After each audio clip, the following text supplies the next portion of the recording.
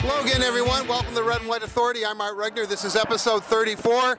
Gives me great pleasure to have as our guest one of my all-time favorites. I talk about him a lot, and when people hear that, they say it's got to be Marty Lapointe, and it is. Marty Lapointe, the personnel director of player personnel for the Montreal Canadiens. Marty, thanks for doing this. Great to have you on. How you doing? Pretty good. Glad to see you again. Yeah, it's been too long.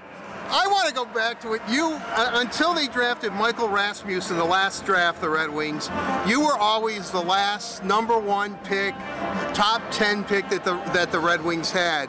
Now, there's a story that goes by that when you were drafted, you were excited, and when you came to Red Wings training camp the first time, you might have been a little bit out of shape. Is that true? Yes, that's correct. Came 20 pounds overweight my first training camp, and I remember like it was yesterday that Brian Murray called me in his office and ripped me a new one, saying that now you got all the money and you think you're gonna you think it's gonna be you're going to be playing for the Red Wings for sure, and you're too confident, and you started eating and gained all that weight, and he said, I'll send you back to juniors, like you'll as fast as I can, and anyways, he basically scared the hell out of me, and went back to juniors, and the next year I came to camp and in pretty good shape, and was like probably top 5 in every categories, and it was a lesson for me, and I was a young kid that thought I had it made, and as a first round pick, and it was a good lesson at the end of the day. Well, now the story goes, and I'm not saying this to embarrass you, but Brian Murray said, what did you do, like, eat and party with all your bonus money? And you basically said yes. Yes, I blew all my card money. Back then you had you can sign a deal with hockey cards, and it wasn't the kind of money that it is today, but still, it was back then it was a lot of money, and bought a new sports car, and like I said, I was a little immature, and partied a lot with my friends, and thought I had it made, but Brian Murray really sat me down and put me on the right path after that. Well, yeah, another story that I always liked what you told me was about being injured and about the competition, which really gave me a really good understanding, especially a young player who's still trying to establish himself, what it means to be in the National Hockey League. You said that when you first got hurt, you kind of, maybe fudged that you were better than you were, so you got into the lineup when you weren't healthy, only to get hurt again and stay out even longer. But I mean, it's, there's tough lessons that you learn as you're coming up, is that right? Yeah, I mean, you obviously want to play every game, you want to be part of the team. You want to be part of the success of the team. You want to contribute as fast as you can. And I was hurt, and I came back too early and got hurt more, and was sat more time than I should have, and it's just I was immature, and like I said, you learn from your mistakes, and now I think it helped me throughout my career. There's no doubt about it. I can remember one time I came up to you and I said, well, Marty, this has got to be the year for you, right? This has got to be the year where, you make the Red Wings and you're going to be, the number 10, the number 10 draft pick, and it's really going to happen for you. Something to that effect. And you looked up and you said, hey, man, I'm only 21 years old. and I started laughing. And then Steve Yzerman came up to me and said, listen, if you think the difference between us winning the Stanley Cup or not is Marty Lapointe being like a 50-goal scorer, he goes, he's just one cog of the team. Is that the thing that when you come to out of junior, regardless of the draft pick, is where you've got to figure out where you fit in to the team concept, not the individual star concept? Yeah, you're exactly correct on that. I mean, as a young guy coming out of junior, some guys, can score. I scored close to 50 goals in juniors, and thought that maybe my first year or second year even I could do the same at the National Hockey League level, but understanding where you fit is within the team that you're drafted with is a big part of it. And for me, I understood that. I looked around the room, and they didn't really need 50-goal scorer anymore. They had enough of scorer in Stevie, Sergei, Kazi. I mean, you name it. I mean, we had a lot of goal-scoring guys, but the one area we were lacking, I thought, was like a little grit, little energy, and guys that can bang a little bit and create space, create havoc in front of the net, and I decided to do that, change my role, and I have no regrets of doing that, and I think kids should take pride in that more and make sure that they find a way and find their chair in each and every team they're with, and finding a role that I played 15 years playing that kind of role, so I don't think it's a bad career.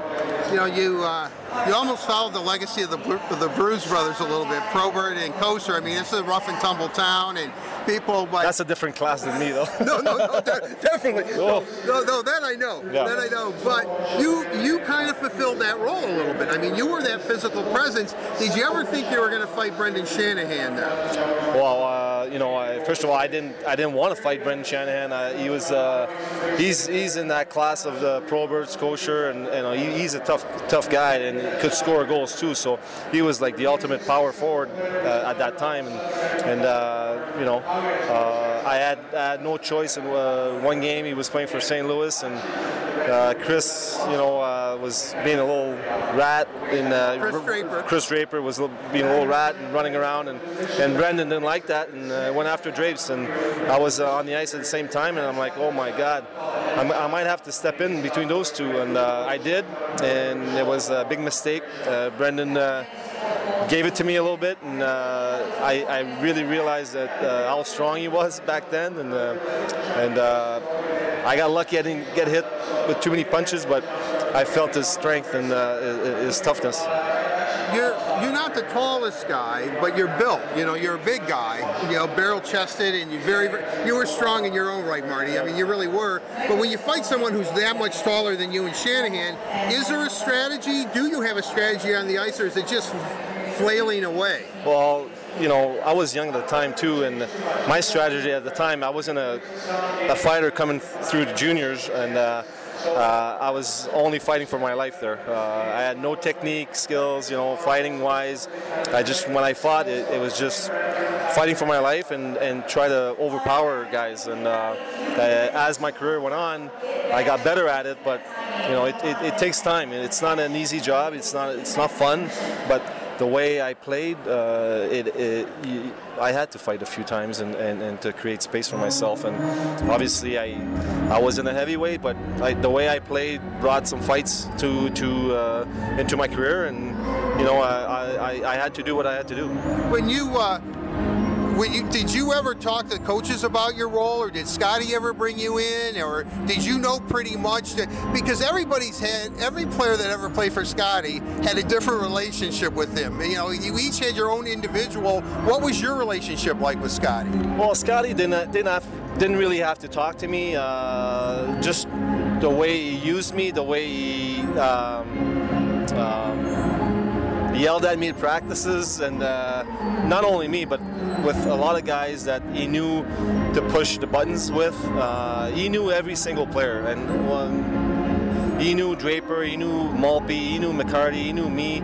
And if he was hard with us, it's because he knew that we would respond. We would respond in games, and that's what I figured it out. And become game time, I wanted to show that I was better than that, and I want to prove to him that I belong to this team. I can bring that energy that he wanted. So Scotty was a master of doing that, and he probably never talked to Stevie, never talked to Sergei, took those guys different ways, and managed those guys real well, and managed the bottom six guys, real well, and that's why he got the best of every player. That's why he was so successful in his career, coaching career, and I give credit to Scotty. At the end of my career in Detroit, he didn't have to put me with Igor Larionov or Brendan Shanahan, but he probably knew what I gave him all those years, and he wanted to return the favor, and that's why I probably scored 27 goals, because he put me with in those situations, key situations for me to succeed, and I took advantage of it. And at the end of the day, when I left Detroit with a lot of tears, I didn't want to leave, but Kenny Allen called me. He says, "Marty, you got to do what's best for your family and move on." And that's why I moved. And I received a phone call from Scotty Bowman to congratulate me at my cottage during the summer of that July 1st free agent time. So that was really nice of him. And till this day, I respect that man, and he made me who I was. So really, I mean, that's a great story. Really, I mean, because Scotty is, and I always tell people, they go, "What was he like?" Because you read the Ken Dryden book of the game, or when he was younger and all that. But I said, well, maybe we in Detroit got him at the best time, where he was a little older, a little more, sort of subdued. He was never completely subdued, but I think that if he liked you or recognized something in you, he did more than go the extra mile for you. He would do whatever it would take to get the best out of you. Yeah, there's no doubt about it. I mean, that's why I have so much respect for him. Like I said, I mentioned before, he was a master of pushing buttons with the right guys and getting the best out of his players, and that's why I signed with Boston, and I was able to take care of my family for the rest of my life, and I'm really grateful for that. And like you said, he recognized what I brought to the team, and he gave me that opportunity that I couldn't pass, and I took advantage of it. Well, I think a lot of Red Wing fans may not realize this, but in the old configuration of the locker room at Joe Louis Arena, where Steve Yzerman sat, there was one stall next to his. That stall was occupied by Marty Lapointe, which we all thought before the free agency and all that you were in line to be the next Red Wings captain. Did you feel that way, and did you know that you were being groomed in that role? Well, I didn't know at the time. I mean, obviously sitting beside Stevie, I watched him a lot. I was like a sponge. Like as a young kid, I wanted to do what Stevie was doing. Every time he puts his skates on, I was watching him, and Stevie wasn't a big talker in the locker room, but when he talked, he held meetings. There was no screaming involved, but everybody was listening to with really open ears, and really took whatever he said to heart. And I remember in '95 when we lost against Jersey, coming down the stairs of the plane, he says, "I'm sick of losing," and that I'll never forget. And the year after, we came back and we won the first cup, and it was the greatest feeling because of this guy, because I knew what he went through, and in the '80s, he had some tough years, but in the '90s we turned it around, and we got close in '95, but wasn't good enough. We lost in 4, but in '96 and '97, but that was a totally different story, and what a great accomplishment, and some great memories. You were being groomed to be a captain here in Detroit. Unfortunately, it wasn't with the Red Wings, it was with the Blackhawks. I mean, that role of captain, though, that's, again, for fans that don't understand, when you put that C on, that really does mean something. Yeah, it means something. Obviously, with Detroit, we had Stevie, and at the time I didn't know, I was groomed to be that, but I took every bit of information that I could, and down the road in my career, it really helped me, and that's why maybe with the Blackhawks I got the C, but regardless of the C or the A, you have to be a leader of your own, and you have to bring something to the team, and that's what I try to do, every year. Right, but you were part of a group of Adirondack Red Wings too. I mean, when you guys all came up, not that there wasn't a bond on the Red Wing team itself, but you guys really forged something and really solidified the team concept. Yeah, I mean, in Adirondack we had some great teams, and I was fortunate enough to be part of a Calder Cup team, and with Barry Melrose coaching, and Tim Taylor was part of that, and a lot of other guys, and it really helped me throughout my career to make it to the next step. Everybody says that March 26th game against Colorado, after they defeated you the year before in the playoffs with the whole Draper-Lemieux thing, but that March 26th game of 1997 was when the Red Wings became not only a team, but a Stanley Cup championship team. Do you agree with that? I think it has a part to it, yes. It brought a lot of guys together. I mean, it was an unfortunate event that happened, but it created a big rivalry with the Avalanche after that, and I would replay that whole series again over and over, because there's nothing better than a good rivalry, and there was hatred. There was actual hatred between the two teams, and it was a great rivalry afterwards, and I would do it over and over again. Can you describe what it's like to be in those games? Because that was the old expression, must-see TV. Whether you were a hockey fan or not, everybody tuned in when the Red Wings and the Avalanche played. What was it like playing in that thing? Yeah, I mean, if you couldn't get up for those games, you didn't belong in the game.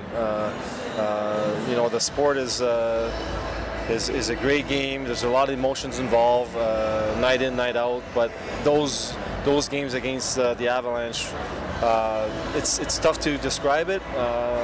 Obviously, there's a lot of emotions involved, and it's tough to control your emotions and play discipline when you play in those kind of games. But you had to, and there was a time and place to do things, and we did that at a proper time, and it brought a lot of guys together. We became a really tight-knit team, and it was an unfortunate event that created that, but you got to give credit to Chris Draper because he took the hit. Another thing that happened in that season was acquiring Brendan Shanahan, which all of you fellas have said, Stevie, that was also a huge moment, because it did give you, as you called him earlier, the power forward of his generation. Did that take a little of the physical pressure off of your game? Not that you changed your game, but that you knew that, hey, because you can score some goals, and you scored some big goals, especially against Washington in '98. You won, the game, the cup clinching goal. But did it help you that way, where you could, add more to your game?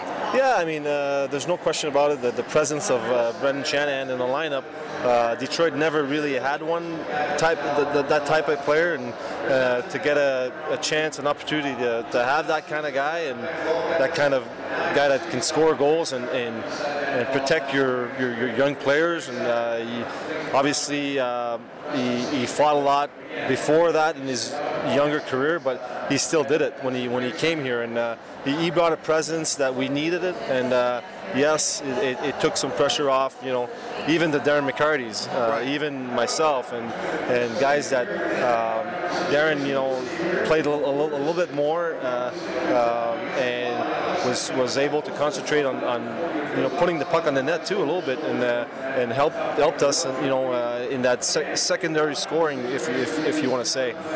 So he was a great addition, and there's no doubt about it that he gave us a lot more space out there, and he was a great addition. When he became your teammate, did you call him Mr. Shanahan?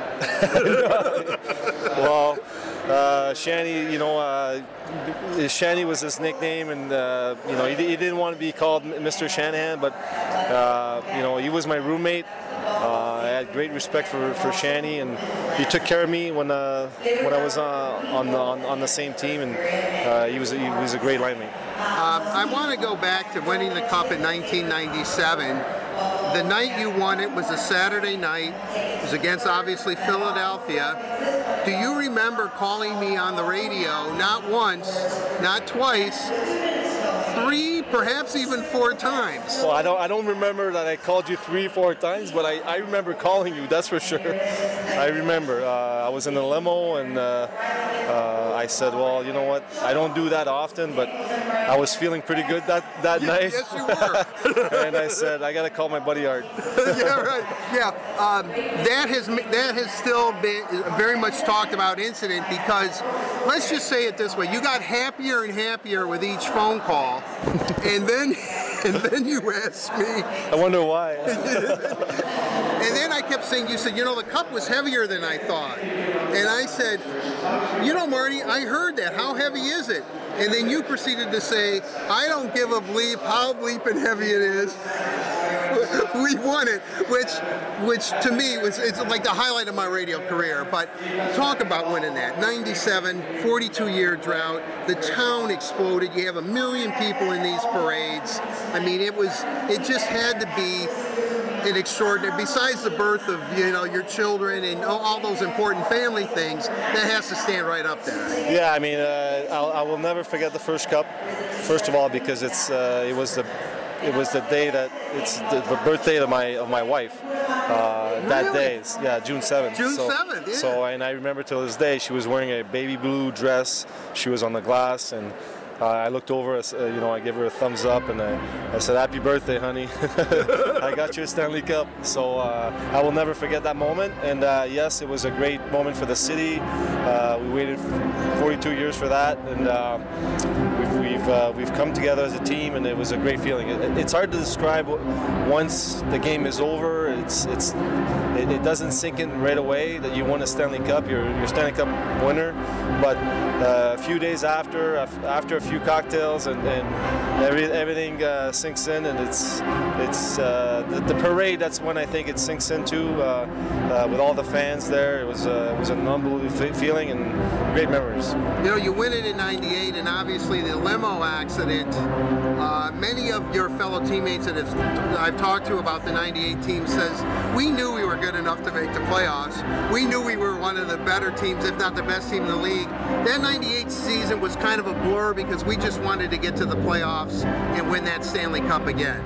Yeah, I mean, we knew obviously that we could make the playoffs again and make a good run at it, but to win it back to back, it's tough to do. And you know what, we had such a business-minded type of mentality that year that because of what happened in '95, and because you never know what's going to happen in the finals.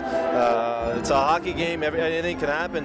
In '95, we lost 4 straight, and you might as well lose in the first round when that happens. I mean, to win it back to back, and the way we did it, I remember the team was really business-minded, and there's no way we're going to lose that. And we had that feeling that once, you know, it happened in '97 that, hey, we didn't want to miss that feeling again, and that's why we won it again. And it was, you know, obviously it was on the road that time, so it was kind of a little different, but we still partied as hard as the first one. Right. And handing the cup to Vladdy was obviously a memory that all you guys cherish. Right? Yeah, I mean, it was an unfortunate, you know, tragedy that what happened, and I remember that, you know, it was a week or 5 days after we won that it happened. So I was home at 11 o'clock at night. I was done. I was, you know, partying it took a toll on me. But when I heard that phone call, was really, you know, I didn't know what to think, and it was like I didn't think it could happen. It would have been that bad, but it was. So we went all to the hospital, and we couldn't see him that night. But you know, it was really unfortunate. But we rallied behind him, and he was a great inspiration for us. Right, for sure. And you know, now to move on, I guess. I want to jump around because I don't have you for a limited time, but we'll have you on again. I promise you that. Let's go. I remember the year we knew you were going to become an unrestricted free agent. I hounded you constantly about signing a contract with the Red Wings. Yet when that contract came from the Bruins, you knew, your wife knew, the Red Wings knew. As much as they didn't want to lose you, and as much as you didn't want to leave, as you said earlier, it was a no-brainer. You just had to go. Yeah, I mean, there was too much of a difference, and Kenny understood that, and obviously I got overpaid. You get paid for what you've done, which is that's the nature of the business. But you know, there was that one time that I could take care of my family and be settled, and I did it. But it was tough. Let me tell you, I talked to Kenny, and I made sure that I was making the right decision, because I didn't want to, you know, I had a lot of good memories with Detroit, and I didn't want to leave. That was the last thing I wanted to do, but for the sake of the family, I mean, I needed to do it, and Kenny told me to do it. So once I made up my mind, I was fine with it. But there was some tears, you know, on the phone with Kenny, and life goes on. Right. Well, when you came back as a Bruin, I don't know if it was a preseason game or not. It was weird. I remember us going into the room just after the game to say hello to you, and I think everybody was like tearing up just to see you, just to see you again, and not see you in the red and white was really kind of odd. Yeah, I mean, my first shift, you know, I thought I was standing on the wrong side of the red line.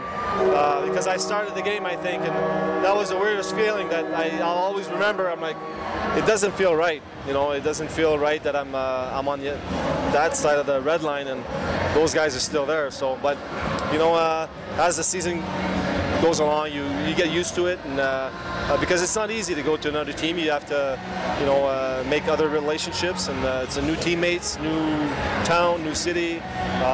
Kids are in school. It's a total different